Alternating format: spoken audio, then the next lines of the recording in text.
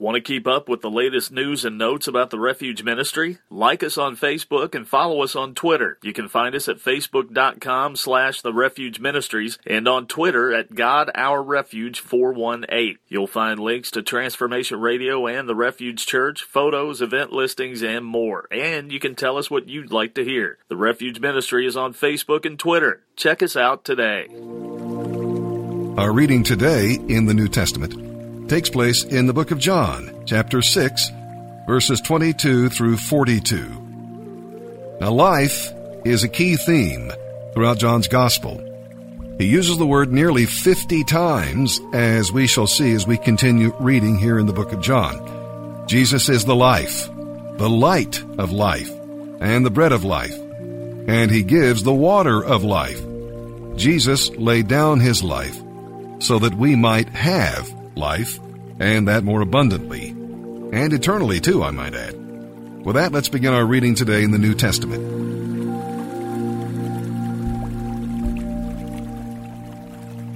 May 10th, the New Testament. John chapter 6, verses 22 through 42. The next day, the crowd that had stayed on the far shore saw that the disciples had taken the only boat, and they realized Jesus had not gone with them. Several boats from Tiberias landed near the place where the Lord had blessed the bread and the people had eaten. So when the crowd saw that neither Jesus nor his disciples were there, they got into the boats and went across to Capernaum to look for him. They found him on the other side of the lake and asked, "Rabbi, when did you get here?" Jesus replied, "I tell you the truth. You want to be with me because I fed you, not because you understood the miraculous signs. But don't be so concerned about perishable things like food. Spend your energy seeking the eternal life that the Son of Man can give you. For God the Father has given me the seal of his approval." They replied, "We want to perform God's works too. What should we do?" Jesus told them, "This is the only work God wants from you. Believe in the one he has sent." They answered, "Show us a miraculous sign if you want us to believe in you. What can you do? After all, our ancestors ate manna while they journeyed through the wilderness. The scriptures say, Moses gave them bread from heaven to eat." Jesus told them, "This is the only work God wants from you. Believe in the one he has sent." They answered, "Show us a miraculous sign if you want us to believe in you. What can you do? After all, our ancestors ate manna while they journeyed through the wilderness. The scriptures say, Moses gave them bread from heaven to eat." Jesus said, "I tell you the truth. Moses didn't give you bread from heaven. My Father did. And now he offers you the true bread from heaven. The true bread of God is the one who comes down from heaven and gives life to the world." "Sir," they said, "give us that bread every day." Jesus replied, "I am the bread of life. Whoever comes to me will never be hungry again. Whoever believes in me will never be thirsty. But you haven't believed in me even though you have seen me. However, those the Father has given me will come to me, and I will never reject them. For I have come down from heaven to do the will of God who sent me, not to do my own will. And this is the will of God, that I should not lose even one of all those he has given me, but that I should raise them up at the last day. For it is my Father's will that all who see his Son and believe in him should have eternal life. I will raise them up at that last day." Then the people began to murmur in disagreement because he had said, "I am the bread that came down from heaven." They said, "Isn't this Jesus, the son of Joseph? We know his father and mother. How can he say, 'I came down from heaven'?"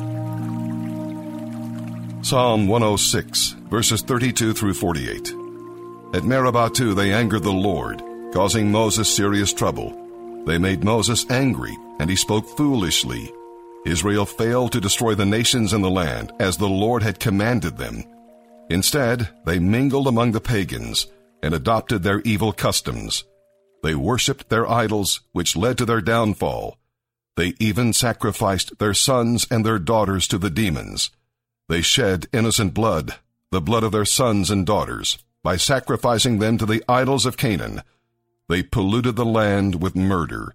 They defile themselves by their evil deeds, and their love of idols was adultery in the Lord's sight. That is why the Lord's anger burned against his people, and he abhorred his own special possession.